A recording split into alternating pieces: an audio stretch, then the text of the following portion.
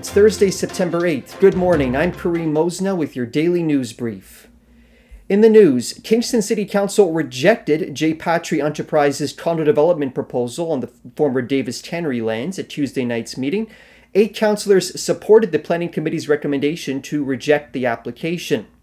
Councillor Jim Neal said that David Suzuki, Elizabeth May, among other experts, have spoken against the project. I would trust all of them before I trust statistics being brought to us by the proponent.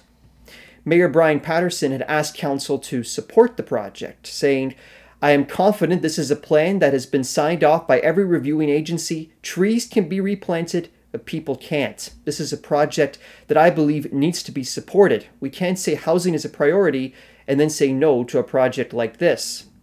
President of J. Patry Enterprises, J. Patry, said in a release, "The decision is extremely disappointing, particularly when we are in a housing crisis and had worked hard to cooperate with staff in the community. We will have no choice but to appeal to the Ontario Land Tribunal.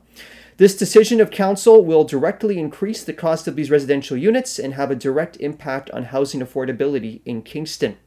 Patry's proposal included 4 buildings and 1,670 residential units.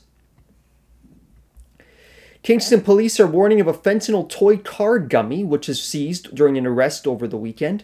On Sunday, police observed a hand-to-hand drug transaction in the Division and Pine Street area. A 60-year-old was arrested, searched, and found to be in possession of fentanyl, as well as a consumable gummy in the shape of a toy car.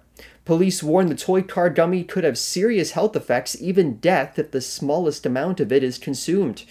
Police say to only purchase and consume marijuana products from licensed in-person or government-operated online stores.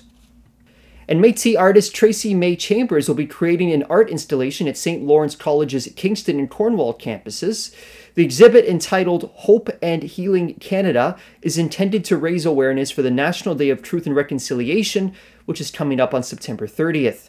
Chambers will be at the Kingston campus for the installation this afternoon, starting at 1 o'clock, and will be at the Cornwall campus tomorrow. The project is funded by the Government of Canada. And that's all for your daily news brief. I'm Kareem Mosna. If you have any news tips, please email me, news@cfrc.ca. Please stay tuned for your Indie Wake Up Call.